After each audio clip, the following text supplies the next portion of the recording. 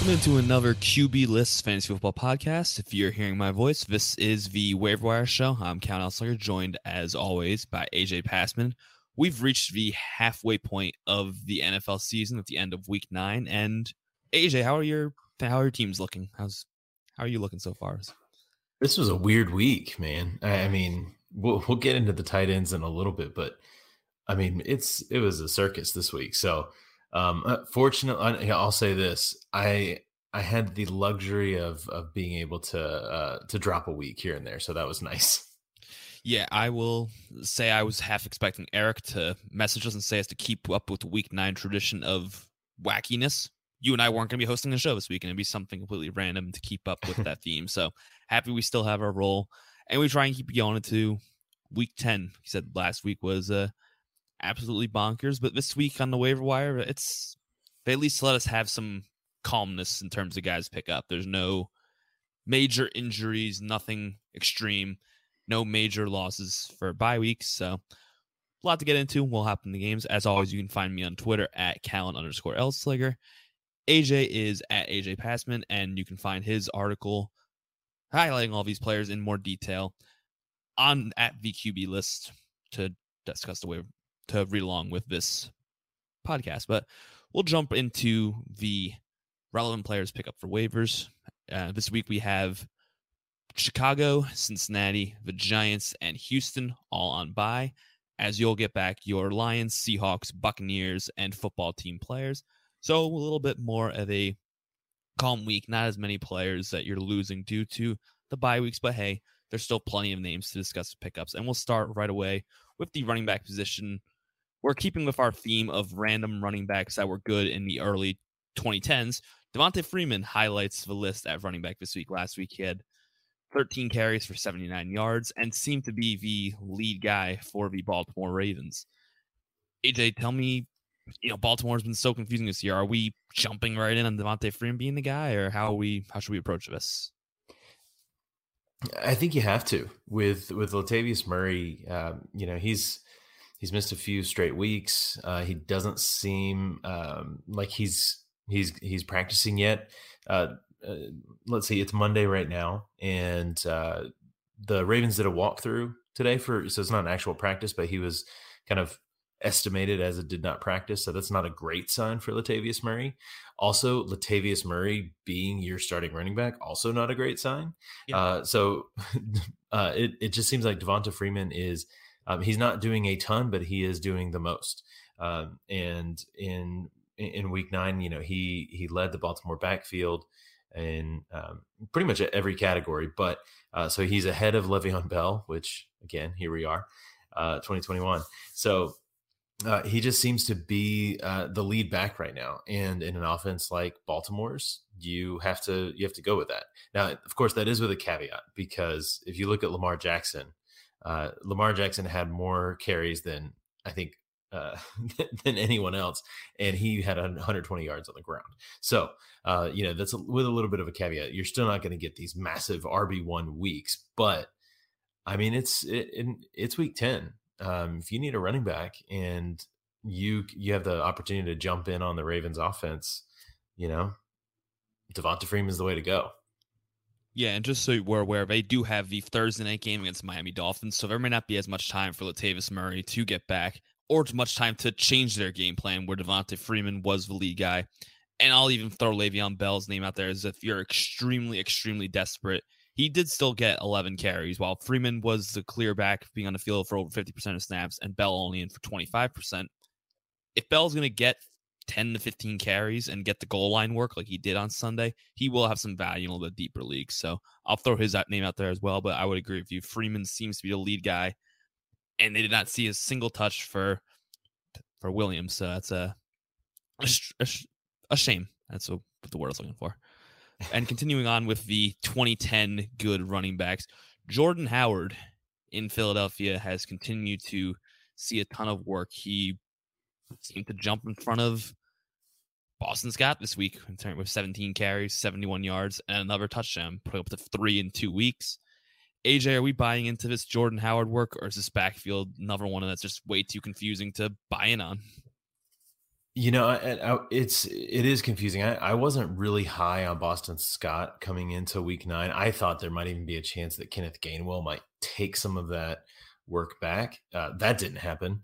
Kenneth Gainwell, I think, only had 2 carries, and he was only on the field for 11 snaps. So Gainwell, for me, he's a drop right now, particularly if you need someone. Boston Scott is kind of in between there. It's another kind of desperation play. Again, we are talking about the Eagles offense, which kind of leaves a lot to be desired most weeks.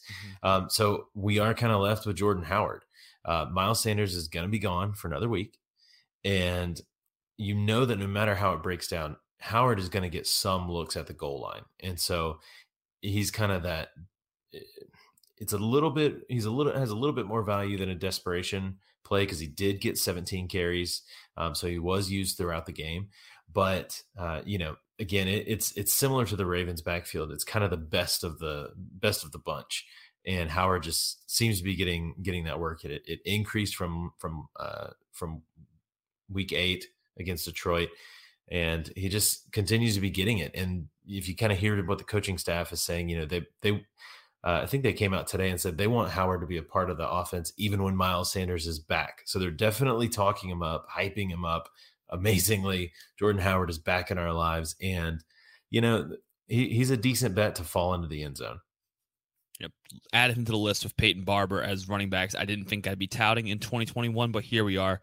That backfield is a little more confusing to me that I really don't want to try and get anything for it, but like you said with Devontae Freeman, it's week 10. And if you need a running back, Jordan Howard is getting into the end zone. So there's no reason to let him sit on your wire. I don't want to buy into it long term. And I'd still wonder if Boston Scott will get more work as he was on the field for more snaps than Howard in week 9. But Howard is getting more touches and he's finding his way in the end zone. So I think he's a more productive fantasy value in that backfield. And we'll keep up with the confusing running back themes and head out to Seattle where they want to buy, so we have a little bit more. No last week to jump off of. But Chris Carson apparently wants to practice this week. Pete Carroll said he's going to try and get him out there.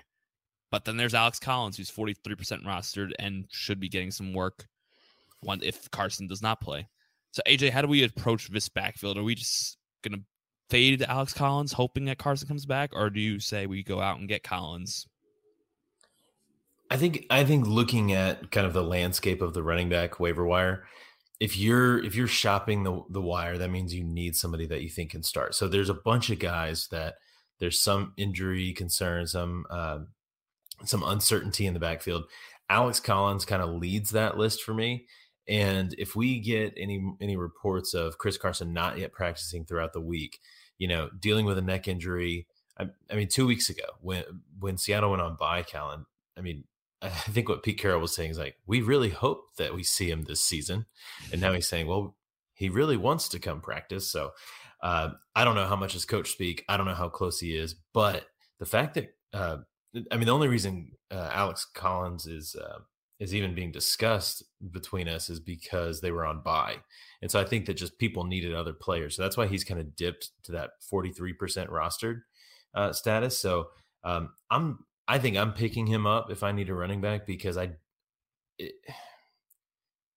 not really believing all that much that Chris Carson's going to play right now. Now, if he starts practicing, then that'll change. If there's something that comes out Tuesday, maybe so. But he's actually kind of up there with Jordan Howard and Devonta Freeman for me, just because having kind of that lead back role has value just because of the volume alone.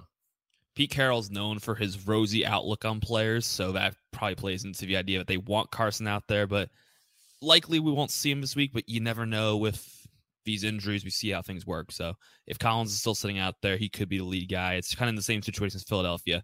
We know DJ Dallas will get some involvement, Homer, and they want Rashad Penny, although every week seems to be hey, Rashad Penny's going to break out, and then he does nothing. So take that with a grain of salt. But if Collins is still sitting out there, he should likely get onto your rosters.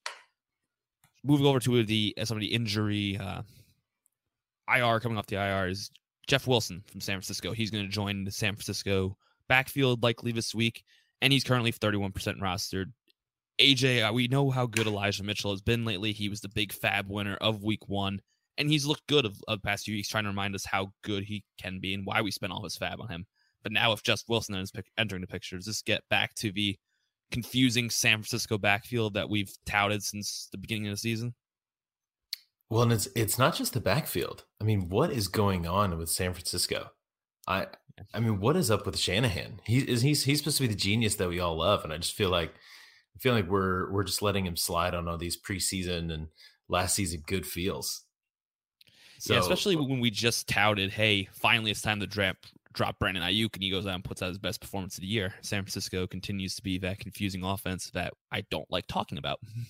Yeah, so Shanahan, you're just a tease, and it hurts my feelings, and I don't know what to do with that. I think that there is, you can buy into this potential storyline that, hey, Jeff Wilson might be this piece. Obviously, when he was used last season, he had some devastating games, just absolute blow up week winning weeks.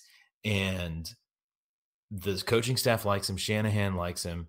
There's room. Well, historically, there's room for multiple rushers in the 49ers on offense.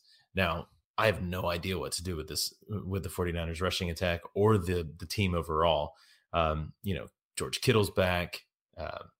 Brandon Ayuk is apparently out of the doghouse, even though he had a fumble, and Shanahan did not pull him this time, unlike earlier in the season. So, with all that to say, I think Jeff Wilson is worth an add. I don't think I'm starting him yet, but I do think there's a potential that he could kind of play his way into some relevance. I think I would not be surprised at all if he jumps Trey Sermon in the pecking order. Would you? No, not really. Just because we've seen how Shanahan kind of doesn't trust Trey Sermon. He was supposed to be this big guy, and Elijah Mitchell, who's a later draft pick in Trey Sermon, has become the guy. So it wouldn't shock me at all. Everyone's been touting Jeff Wilson since about week 2, when it's just been, hey, when he gets off the IR, he's going to be involved, and he's been sitting on the IR since then. But yeah, he's going to jump right back probably into that 2, take some touches away from Mitchell as an Elijah Mitchell manager. I hope he doesn't take too many away, because I will likely be starting him next week, but we'll see how things go. Next guy up is another guy who got some work because of an injury to James Robinson. That was Carlos Hyde. And surprisingly, he looked okay in a matchup against Buffalo, which we were all expecting them to win, clearly. And he had 67 yards, that's the word, on 21 attempts, and was on the field for 79% of snaps, clearly establishing himself as the lead guy. We talked about last week how James Robinson is kind of day-to-day, week-to-week, so we don't know if he'll be back this week. But if he doesn't see the field, does Carlos Hyde kind of jump into this conversation with the Devontae Freemans and the Jordan Howards? Yeah, he does. And, Indianapolis, they've been pretty solid against the run as far as opposing fantasy running backs has been. But, if you get the start here, then Carlos Hyde kind of goes up with that. Unfortunately, we're probably not going to know too much about James Robinson until later in the week. But if we rewind 1 week, everybody was saying, it's kind of day to day, that we think he'll miss 9, but he should be back for 10. So I haven't heard anything to the contrary of that. So Carlos Hyde, if you have him, you kind of have to hold on to him until you know. And again, he's worth putting on your roster just to see if he starts. Because again, I mean, there's no tougher matchup than Buffalo, and they already went through that, and he was fine. Again, the Jags offense is not, again, anything to write home about unless it's a sad letter, but you kind of got to go with the volume there. So I would put him lower than some of these other guys. I think that James Robinson has a better chance of playing than Chris Carson. I think he has a better chance of being relevant than Jeff Wilson. I think Freeman and Jordan Howard, I think that their roles are a little bit more established, at least for the coming week. So I'm a little bit nervous about Hyde, just unless I hear different news about James Robinson. Well, let's not rain on Jacksonville's parade. They just beat Buffalo. So while most weeks they'll write those sad letters, I think you can send a very happy letter home, because clearly that means you are right back in AFC contention when you can beat the Buffalo Bills in such dramatic 9-6 fashion as they did last week. Yes, they did. The final running back who I want to go a little bit more in depth was acquired via trade just a few weeks ago, and that's Mark Ingram. While he's only on the field for 34% of the snaps, He got 14 opportunities. He had 9 attempts, 43 yards, looked pretty good, and saw 5 targets in the passing game. We've kind of seen over the years Latavius Murray and be fantasy relevant when he was mixed in with Alvin Kamara. Mark Ingram seems to be taking that kind of role. AJ, are you buying into this? Do you think Mark Ingram is someone you can possibly start in your fantasy labs?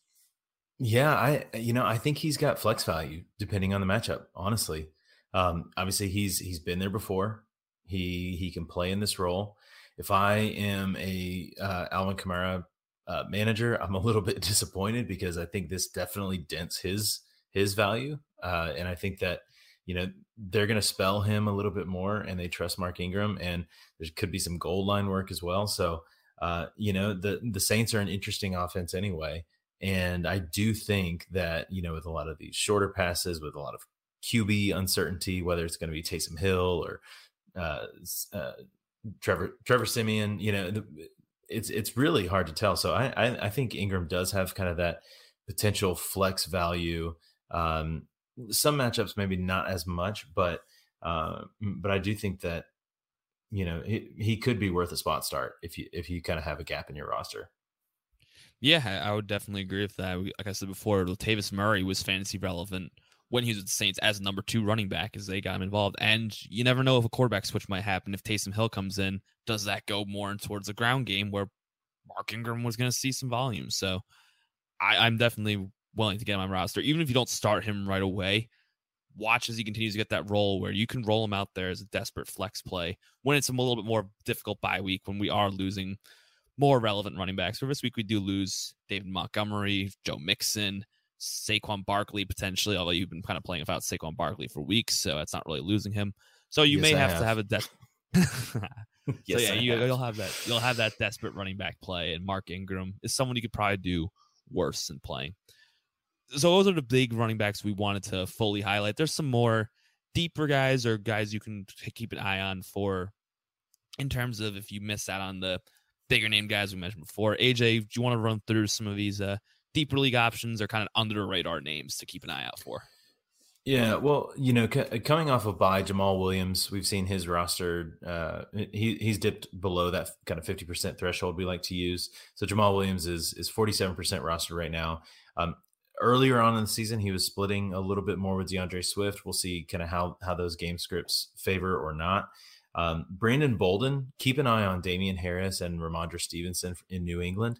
If they both actually went out in the fourth quarter, so if either of them are not practicing this week or can't make it through concussion protocols, then Brandon Bolden could be a name to pick up. Jarrett Patterson and J.D. McKissic.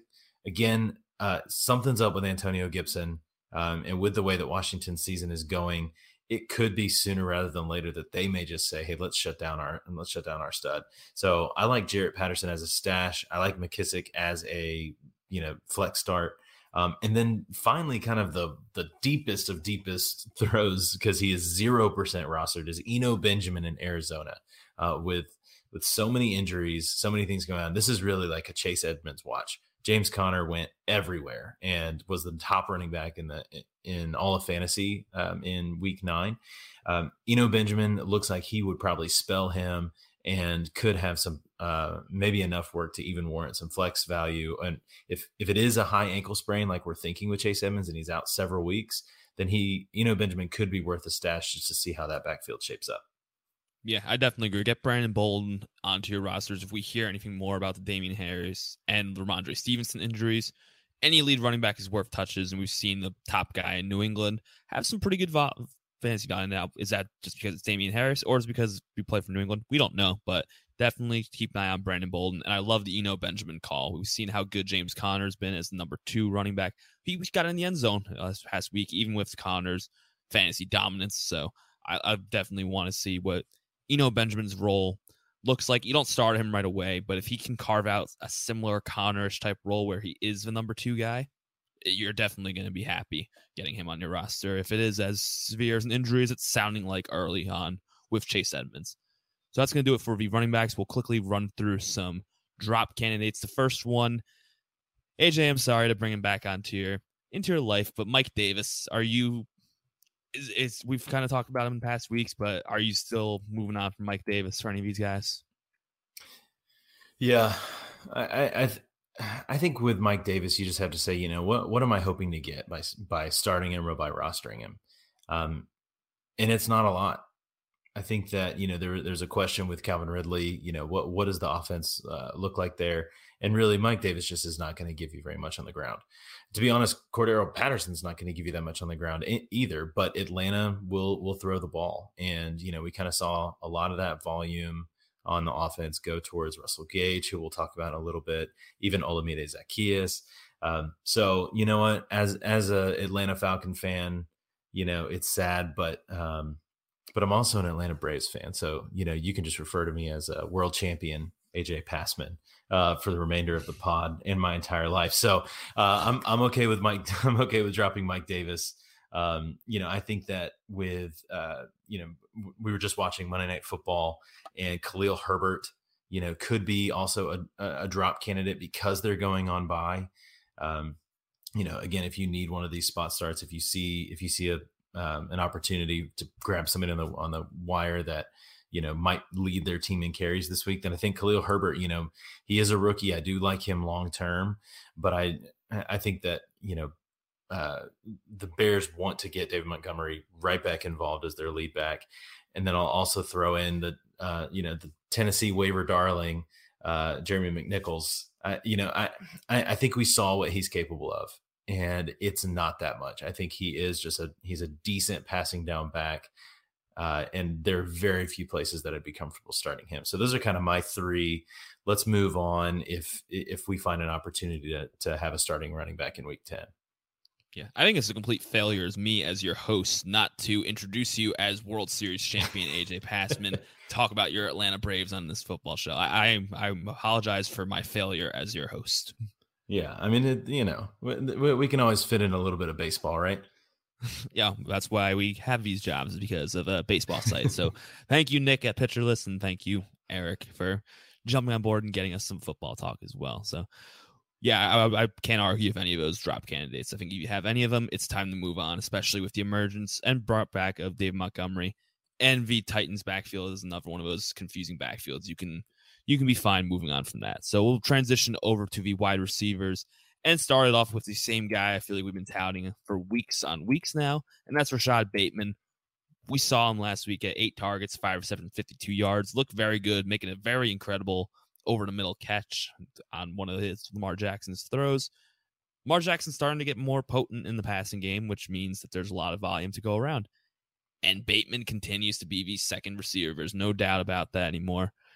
AJ, I don't think there's much more to add than what we've said in the past few weeks, but please remind us why we need to get Rashad Bateman on our rosters. Well, you know, like you said at the top, this is our halfway point, right? And every year, this is where we see these rookie receivers and rookie running backs really start to make that turn, and when they seem to get the speed of the game. The great thing about Rashad Bateman is, I mean, immediately when he came off of IR, he was integrated as a normal part of the offense.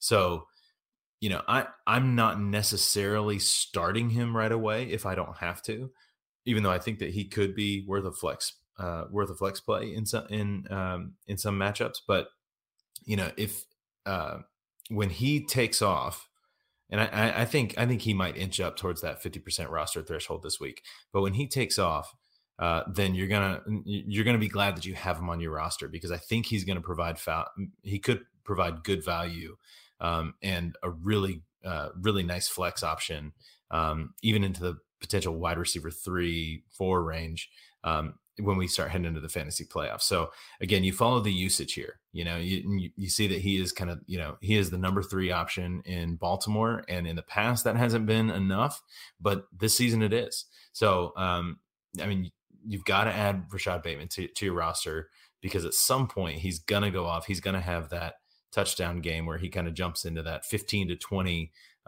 you know, half PPR point range, and then it's going to be too late. So get him while you can. Make sure you have him on there, because it's about time for the rookies to go. I hope this is the last week we talked about him. I covered this game for the What We Saw article on this site, and he flashes off the page at times. There's some plays he makes that are just extremely impressive. You see why he was a first-round talent, and he's completely integrated in this offense, and it's time to get him on your rosters. He's definitely someone you can add, someone you can probably feel confident starting, even as a flex moving forward. So definitely go get Rashad Bateman and be happy when you do so. Transitioning over to back to your team, we might as well let you have some little more Atlanta happiness for a little bit longer. And that was from Russell Gage this past week. He had 8 targets, 7 receptions, 64 yards. He followed up a 0-catch week, 0-target week when we started to think, okay, it's kind of a flash in the pan. Gage may not be too involved. They might not be able to support this many receivers. But then he follows up that with the week we just talked about and is playing Dallas this week, which we saw kind of support many good fantasy wide receivers going up against him. So, AJ, are you back in on Russell Gage? Are you going to be back telling us to go get Russell Gage? As far as waivers go, for most of these receivers, I'm not really dropping a lot of my fab. If not that I really have any left in any of my leagues, but if I did, I wouldn't be dropping a lot on him because we know what Russell Gage's floor is. His floor is a big old goose egg, and depending on how game scripts go, he could absolutely lose you a week, and he has done that to me in the past. However, the usage that they're showing now that they're kind of getting used to not having Calvin Ridley a little bit more, it's encouraging, and I do think he out of kind of the 48 snaps, he ran routes on 30 of them, so getting 8 targets. Those are really encouraging signs. I don't know that he's going to have those spike weeks, but I do think that he could provide you a safer floor than some other options. And as kind of the de facto wide receiver 1 in Atlanta, we could see some red zone targets coming his way. We could see at least that opportunity for a little bit more of a boom there, even though I do think, you kind of have to keep your expectations in reality there. So he's a little bit dangerous because we've seen him, bottom out before, but I do think that with the state of Atlanta's offense, with the way they're trying to push things, with the way that they're passing, and especially going up against Dallas, I think Matt Ryan's going to have to be throwing a lot. And, they showed plenty of comfort doing it against New Orleans in week 9. So yes, I am putting my heart out there yet again to Russell Gage and saying, you know what, you are the top wide receiver on the team. Go get some receptions. Okay. With the loss of Calvin Ridley, that spot is open, and he seemed to be the guy. Although Olamide Zaccheaus was the one who caught 2 touchdowns, but I don't think any of us are dropping big fab to go get Zaccheaus. So Gage has the track record. We've seen the variance between him this season, but there's a lot more work to go around for him, and they're going to have to throw a lot. So Gage is going to be very intriguing moving forward.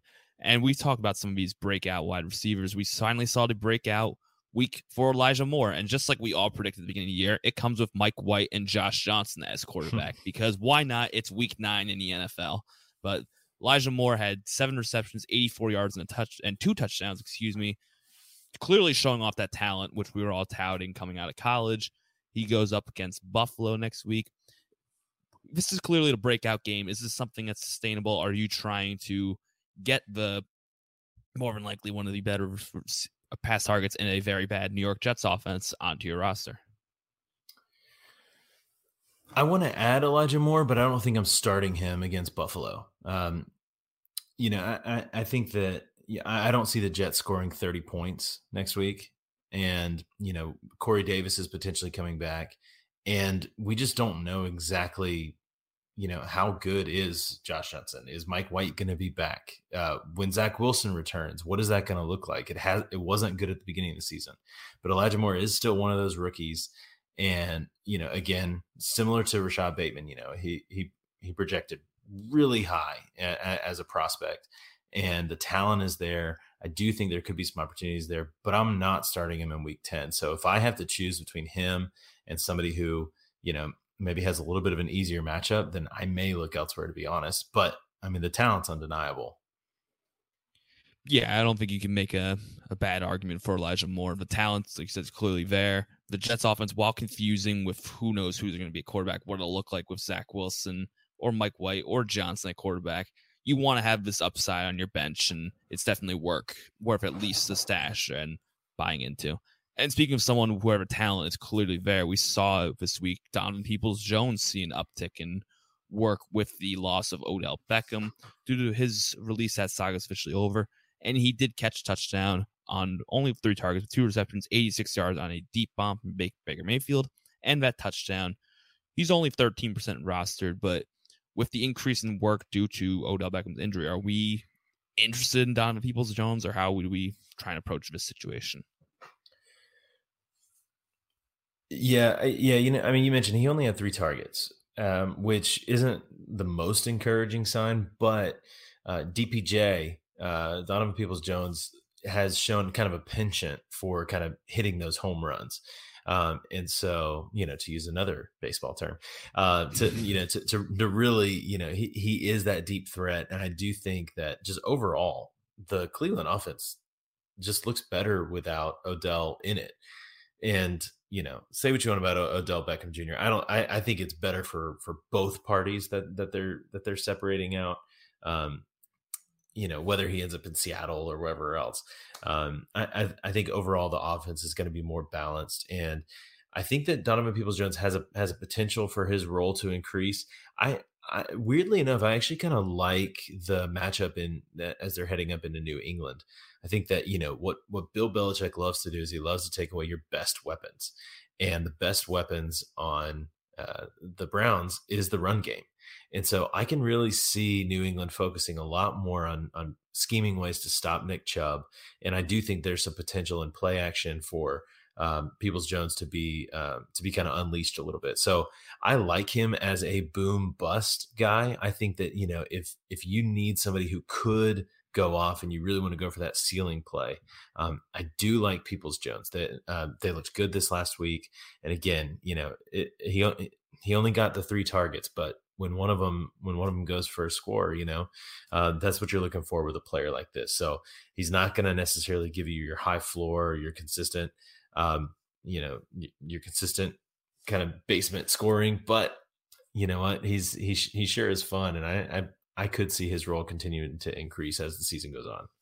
And those 3 targets probably were also due to the fact that Chubb had one of the best games of his entire career, and the Browns didn't exactly have to throw when they had such a big lead at Cincinnati at times. So those targets will only go up when they play in closer games, which this weekend's New England could be one of those. So I think I would agree with the upside's definitely there. You don't know the right week to start because he does have that boom bust potential, but we know what the offense in Cleveland could look like. And if Jarvis Landry's a fine receiver, but Donovan Peoples-Jones could become that, not the full number 1, but the big play guy that this offense would need in the passing game. And there's a lot of upside there. So I definitely am intrigued by the upside for Donovan Peoples-Jones and the potential he has in that offense. So that's going to be it. We'll say for the wide receivers we want to take a little bit deeper look into. Are there any other guys who are at least worth mentioning? It's kind of the same thing, deeper, or someone to look out for if you do miss out on these the top wide receiver targets? Yeah, we mentioned him last week, Van Jefferson. I think that we've seen ever since Deshaun Jackson has not been a part of the Rams offense. Now this week was a stinker from the Rams, so I'm surprised they scored any points at all. But what we've seen, in the 3 weeks that Jackson hasn't been very involved, you've seen 7 targets, 6 targets, 7 targets for Van Jefferson. So I still like him as an ad in a potent offense. Marquez Callaway, he, again, with the Saints, you're not entirely sure what you're going to get, but he has shown the ability to put up some points from time to time. So I like him as a little bit of a dart throw. And to go on the other side of Van Jefferson, just Deshaun Jackson, with Henry Ruggs being released from the Raiders and Deshaun Jackson signing there, he could slot right into that deep threat. So again, potential high ceiling games, really low floor. But he's, if you have the luxury of having him, he's only 5% rostered. So he's probably not even somebody you necessarily have to go get or put any fab on, but he could be somebody, worth patrolling the free agent market after waivers process. And then of course, if T.Y. Hilton, he's in the concussion protocol, took a nasty hit where he fell on his neck and his head in the 4th quarter in week 8. He missed week 9. It's kind of up in the air. He's going to make it through the concussion protocol, But I think that he might have, T.Y. Hilton still kind of has that wide receiver 3 potential to hit in any given week. So if he's going to play, if he's practicing, then he's worth an add too. I couldn't agree with more of any of these guys. They're definitely worth a look. If you miss out on some of the top guys, there's a lot of intrigue there, especially with Van Jefferson in that LA offense. I'm definitely excited for his upside and intrigued about this Deshaun Jackson stuff. If he does fill that Henry Ruggs role, there is some upside, but what kind of Deshaun Jackson you get? Because while there is that deep play threat, he is getting up there in age, and even the Rams didn't fully utilize that deep play potential. So will the Raiders be so willing to do that? We'll see, but the upside is definitely there. So on to the drop options. We mentioned him earlier, but Odell Beckham, how he's released from Cleveland. It sounds like he's going to sign with somebody. There's been thrown out Seattle as options, but you never know with someone like him where he may end up. So do you drop Odell Beckham for any of these receivers, or do you hold him for the potential that he goes to a contender with a very high-powered offense like a potential Seattle? Well, I think there's a really good chance that we find out on Tuesday where Odell is going to go, because he was eligible to go on waivers on Monday. And the big question isn't whether or not somebody wants to sign him. It's really his price tag.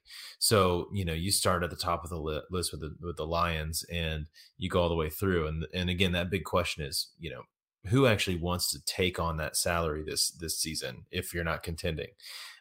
So Seattle seems like the top spot right now. That's Russell Wilson wants him there. As a DK Metcalf manager in a couple of leagues, I'm not super excited about that, but I'm also not all that threatened. So, I think, I'm going to wait until the last minute just to see where OBJ signs. But I think there are a couple of these guys a couple of these players that I probably would go ahead and drop him for, because again, he hasn't done all that much this season anyway. So I think I'm dropping him for Rashad Bateman. And maybe even a couple of these other stashes if my wide receiver core is pretty deep. Yeah, I think that there's a chance that when Odell does sign, he does go to an offense, but he is the second or third option. So how much fantasy value do you really get from that in a high-powered offense? Like you said, I'll hold on to him to see where he ends up and trying to reevaluate from there. There's definitely some upside. There's clearly still some talent, so maybe he goes somewhere new and gets a little rejuvenated, but I would agree. Bateman would be worth dropping him for, but I think that's the only one I would potentially drop him. I'd rather keep the upside for Beckham with these other options. And these other options are going to be going into bye week, so it's probably a little bit team dependent. But Tyler Boyd, Allen Robinson, Darnell Mooney, and a bunch of Giants receivers. Are any of those guys worth mentioning, worth holding on to going their bye, or if you're desperate, do you think they're all worth dropping? I think Darnell Mooney, if I can stash him, I'd prefer to. I still, let's see, we kind of have the luxury of, I think Monday Night Football just finished. So congratulations to your Steelers. Thank you. I was holding my breath throughout this show. Pulling one out there. But, Darnell Mooney, he caught the kind of go-ahead touchdown before the Steelers came back. So Mooney definitely has a connection with Justin Fields. So yeah, he just went, 3 receptions, 41 yards and a touchdown on Monday Night Football. I like Mooney. If I can stash him and keep him through the bye, then I like that. However, it is still the Chicago offense. I think the Giants receivers, I still want to kind of hold on to Kadarius Toney, Kenny Golladay, and those guys. Sterling Shepard, Darius Slayton. I'm fine moving on from those guys over their bye, and Allen Robinson as well. Again, he probably had his one of his best games of the season, but he's barely cracking 8 points in half PPR. So it kind of is what it is with him right now. Yeah, if you're desperate, they're all worth dropping just because it's week 10. You're going in the bye. You don't have many more weeks to make this up. So if you have to make the move, I would understand it, but I would agree. You want to try and hold on to some of the upside with Mooney. Probably the Giants receiver Golladay, I still want to hold on to. Toney, I think I would hold, but I would understand dropping. And even Tyler Boyd, he had a horrible week, but he's still pretty involved in the Cincinnati offense. So I would try to hold him, but I understand moving on from him. So moving over to the tight end position, it's very similar names than we've been saying, but just like we did last week, because I'm a homer, we're going to start off with Pat Freiermuth, but also because he had a very good week. We just finished up Monday Night Football, and I just took a stat line. He had 2 touchdown receptions and continues to be more involved in this Pittsburgh offense. Mm-hmm. Tight end is a very bad position.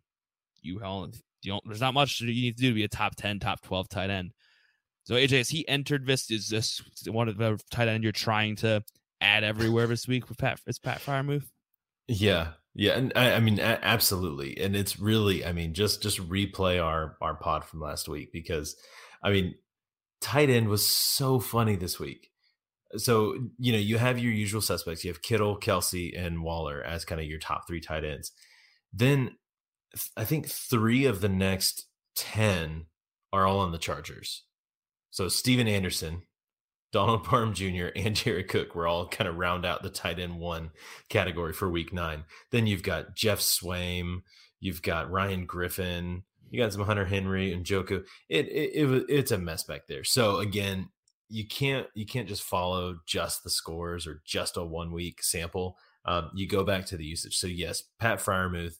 I had him kind of neck and neck with Dan Arnold, maybe a little bit more to Dan Arnold last week, but I will submit to you, Callan, that thank you.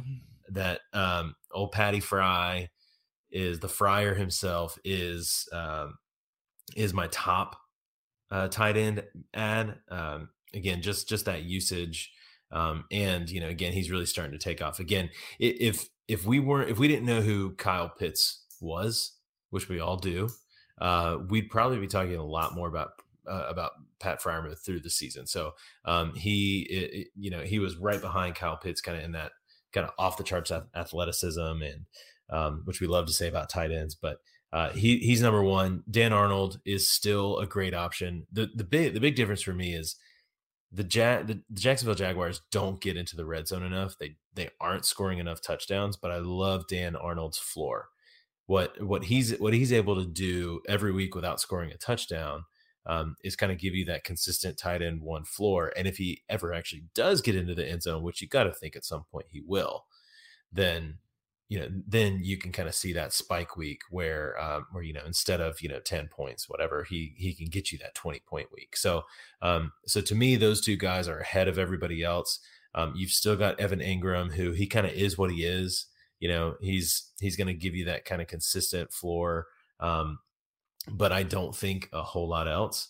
And then you just got a bunch of dart throws everywhere else. So, the other name that I will mention, Callan, is Adam Trautman, who we all loved in the preseason. He seems to be kind of catching, kind of picking up a little bit of steam on the Saints offense. So he could be worth a flyer. He could be worth a desperation pick, or maybe like a DFS tight end punt or something for an upcoming matchup. But to me, it's those 2 guys and then everybody else. Yeah, Trautman, 13 targets combined in the past 2 weeks. I tried to get him everywhere in my dynasty leagues this offseason. Didn't have too much success, so I'm kind of not threatening about it with this start season, but there's clearly talent there. And with New Orleans offense as shaky as it is, so he's definitely worth some intrigue. But another point in Pat Freiermuth's favor before we move on, Chase Claypool did leave this game with an injury. He did not return in the 4th quarter, including on the game-winning drive for Chris Boswell's field goal. So something worth monitoring. If Claypool does miss out, there's not many other receiving options in Pittsburgh. It's Deontay Johnson, Najee Harris. Then what? They're not going to involve James Washington. So Pat Freiermuth will continue to move up there. He's he's now in that top 12, top 10 tight ends that you're starting mostly every week. And the Claypool injury only adds to that. So definitely let me have my moment. Yeah. Okay. Ray McLeod would like to have some words with you. He fumbled on that punt return. He doesn't need to touch the ball much more. But yeah, Pat Freiermuth is I'm very excited about him, as you can tell. So we'll do what we always do with the quarterback and then defense. This week isn't as important with streaming because we're going to be getting Tom Brady back. Russell Wilson will also be likely returning from his injury. And the only quarterback that you've been starting in most weeks for fantasy is Joe Burrow, who will be on bye. And he's right on that borderline 10 to 12 range anywhere, where he's probably on border to start sit for most rosters this season. But if you do need to stream a quarterback, because we do understand there are super flex and 2 quarterback leagues where you will need to do that, where are you looking at the quarterback well? Because I think this week isn't exactly the greatest week for streaming quarterbacks. No. It's kind of tough. And, I kind of have to look at trends here. So, I'm looking back at, kind of the last 3 weeks of a sample size is kind of how I'm looking at these quarterbacks. And some of the matchups don't even seem that great, but you kind of buy into a certain game script. So, the first quarterback I want to mention is Tua Tagovailoa. They're going up again. The Dolphins are going up against the Ravens this week, so I think that there could be plenty of potential for scoring. I don't see the Dolphins really stopping them. And Tua has been able to kind of put up some points. Recently he didn't play in week 9, so again, there's a little bit of risk there. So keep an eye on that. But against Atlanta, scored threw for 291 yards and 4 touchdowns, which again doesn't happen to everybody else, or doesn't happen to everybody. Week before that, in week 6, went for 329 yards. Even against Buffalo, who is the best defense in the league in many ways, still threw for 200 yards, didn't get a touchdown. But I like the production there. I like the attempts. 47 attempts, 40 attempts, 39 attempts.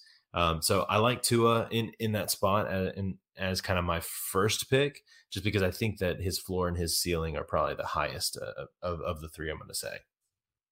Yeah, definitely keep an eye out for the injury. He did miss week 9. We'll see if he plays. They do have the Thursday night game, so it's worth monitoring. But I would agree, of the options we're going to run through, Tua would be my one. If we do find out by the time waivers run tomorrow that Tua will be playing on Thursday, but it's definitely a risk because of that injury. And I'm guessing, before we move on, you'd have zero interest in Jacoby Brissett if it's Brissett as a starter. It's a weird week. Brissett has surprised me, but no, I mean, if I'm looking to stream quarterbacks, I'm going to try to go with starting quarterbacks. I think that, again, with really Joe Burrow kind of being the top absence on bye, obviously you don't have Daniel Jones, you don't have Justin Fields, so you're probably not starting right now anyway. I'm probably looking elsewhere if Tua can't go.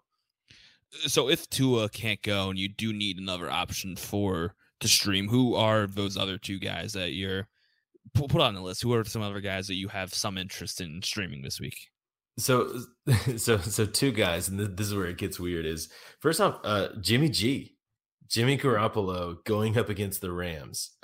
Again, those NFC West showdowns, I mean, I could be completely wrong, and this could end up being, like another one of those weird 9-6 games like we saw, this past week with Buffalo.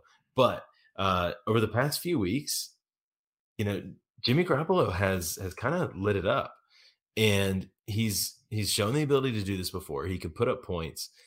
So in week 9 against Arizona, the actual real life score wasn't great. They only scored 17 points, but he threw for 326 yards and 2 touchdowns on 40 attempts. The week before that against Chicago, threw for 322 yards on 28 attempts. So he's putting up the points, and he had some I think he had a rushing score in week 8 as well. So Jimmy G, I think if we want to. If I want to look at the potential game script of, the Rams kind of bouncing back from a horrendous offensive output, Matt Stafford wanting to bounce back, the whole offense wanting to bounce back, then I could see, maybe a little bit of a back and forth game, and see Jimmy G trying to keep up with Matt Stafford. If you didn't hear when he said that was an audible, when he suggested Jimmy Garoppolo, I wasn't expecting to hear that, but we're seeing that San Francisco offense starting to look better. Brandon Ayuk's getting involved, and we're seeing that have an impact for Jimmy G. So it's a risk, but it's a risk you may have to take with this streaming market for quarterbacks.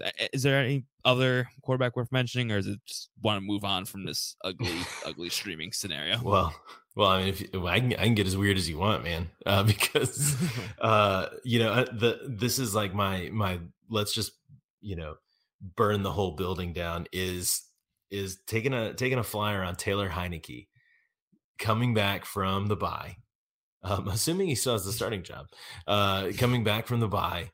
Tampa Bay is coming back from the bye, from their bye as well. So again, what I'm looking for is a potential ceiling there, and we know that Taylor Heineke does not mind taking chances. So he might have a couple interceptions thrown in there, but he might also run for a score, throw a couple touchdowns. Hopefully, hopefully the Washington football team, that their offense is maybe a little bit healed up after being able to rest on the bye. And again, assuming that Tampa Bay puts up points, Washington's going to have to try to keep up, and so that means throwing the ball. So if we want to get real weird, I know Taylor Heineke has burned me in the past, and he's probably burned a lot of you guys. But if you're desperate for it, look at the high point totals and look at somebody who might be playing catch up for 2/3 of the game. You're saying this is let's burn the building down. The building's definitely on fire, throwing out Jimmy G and Taylor Heineke as streamers, but that's the landscape of Week 10. So, you guys, I'll throw out one more too. Is Teddy Bridgewater going against Philadelphia? We saw some of their corners go down. Darius Slay got hurt on Sunday against Los Angeles. Avonte Maddox was hurt, so they're down some people. And Teddy Bridgewater had a really good week against Dallas, 249 for touchdown. We saw our boy Tim Patrick have his emergence game. So a few weeks late, but we finally got the call right for Tim Patrick. So it's nice to be right. But we're seeing how good the Denver's offense still has something left. They may get Noah Fant back. So if you're desperate for quarterback, I think Teddy Bridgewater is another name worth mentioning for streamers. And then finally, continuing with the streaming theme, we need to move over to the defenses because that's always worth a topic of mentioning. And we are missing some interesting defenses this week, and there are matchups which you can take advantage of. So, AJ, what are those matchups you can take advantage of this week? Well, I have a secret one that I didn't put on here just for you, Kellen, because I like secrets. I didn't want you to cancel the podcast. But okay. I like it. I'll start first off. Kind of in a sneaky way, Tennessee has been one of the best fantasy defenses over the last 3 weeks. And so coming up against New Orleans with, all their quarterback situations and, not knowing who's going to be there with Jameis Winston out, and Taysom Hill and Trevor Siemian, I actually really like Tennessee as a streamer this week to go up against New Orleans. Yeah, I when you first put that on the sheet, I was like, really, you're recommending Tennessee's defense just because we're remembering how bad they were earlier in the season. But the past 3 weeks, they've scored 2 touchdowns, had 10 sacks, and had 5 interceptions. And you're going against Trevor Siemian, who is fine, but he's not going to put up a lot of points. So, yeah, I think Tennessee's a really good call this week for streaming, and I didn't think I'd ever really want to say that with how bad they were at the beginning of the year. But, yeah, I'm definitely intrigued with that matchup. Yeah, how things change. And to kind of go along with the same theme, I don't think any of us would have been saying that we'd be saying, oh, hey, this team's playing the Kansas City Chiefs. Fire them up. But the Chiefs have not looked good, and they've been mistake prone. They've been turnover prone, and they just really haven't been all that prolific either. So they're not putting up those points. Now, that always comes with the caveat that could change at any time. But Las Vegas has been a decent defense. I think that they've had, kind of those, they've had several weeks where they've kind of stood up strong, both in real life and in fantasy, and been able to put up some decent points. So I don't hate Las Vegas versus Kansas City this week either, assuming that these trends continue. It's always a tough one to recommend, but you're right that this offense has not been as prolific. I don't think I'd go as far as to me personally recommend it, but if you agree with AJ more than you agree with me, go for it. But I'm not gonna put my co-sign that one. But yeah, Kansas City's offense has been kind of not so great, so not as great as we're used to. So I think you could do worse, but I'm not gonna go out there and recommend it. But I can understand being intrigued by it. Yeah, it's one of those weeks where with all the matchups, obviously you've got, Houston going on bye. So that's kind of your easy one. You've got Chicago going on bye. So nobody's playing them. You've got the Giants going on bye. And then a lot of the other matchups are with much higher roster defenses. So, when we're looking at kind of defenses that are under 50% rostered throughout the league, these are some of the ones that come up. So the last one I'll mention, and then my bonus insult to you is, which it's coming. But I think I know it's coming. But I'm gonna. So I'll say Carolina against Arizona. Again, this is really just a Kyler Murray play. Colt McCoy did fine, but Carolina does have a good defense. I could see them trying to grind this out, make it a little bit dirty, slower. Their offense isn't. Sam Darnold is in the middle of his annual implosion, but if Kyler Murray's not out there, if DeAndre Hopkins is not out there, I don't like them as much as Tennessee in this week, but I do think that there's a case to be made for Carolina pretty much any week. I think they can give you some points if you're desperate for a defense. And then the last one, I really want to be genuine about this, but it's so hard to be. The Detroit Lions are taking on the Pittsburgh Steelers. And the one thing I'll say about this is that no matter what the Steelers do, they are always a good option to give up a defensive touchdown. So the real question is are the Detroit Lions capable of actually capitalizing on that? And I mean, listen, if you're starting Taylor Heineke, you're already going in. So just throw Detroit in your defense. But if you're not doing that, then probably don't start Detroit.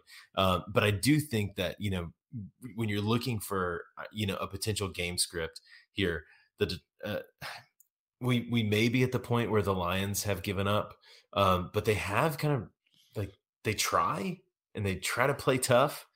And again, Big Ben, is liable to throw a pick six or cough it up or something like that. Or, like we said, Ray McLeod to muff a punt, really, really close to, their own end zone. So any of those things could happen. If I'm being honest, I don't think Detroit would capitalize on that. So I'm not going to recommend them, but I do think Carolina is a decent desperation play and not necessarily just setting fire to the whole house.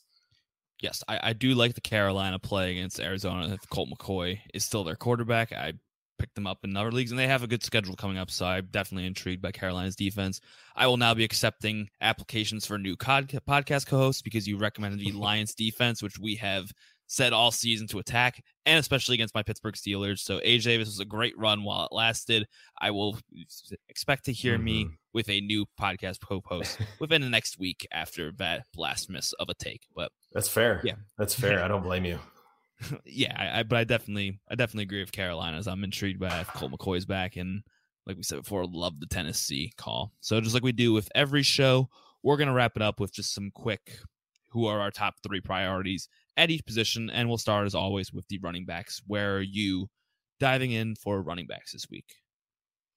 For running backs this week, so if I'm starting this week, I'm gonna go with Devonta Freeman, Jordan Howard, and then Alex Collins.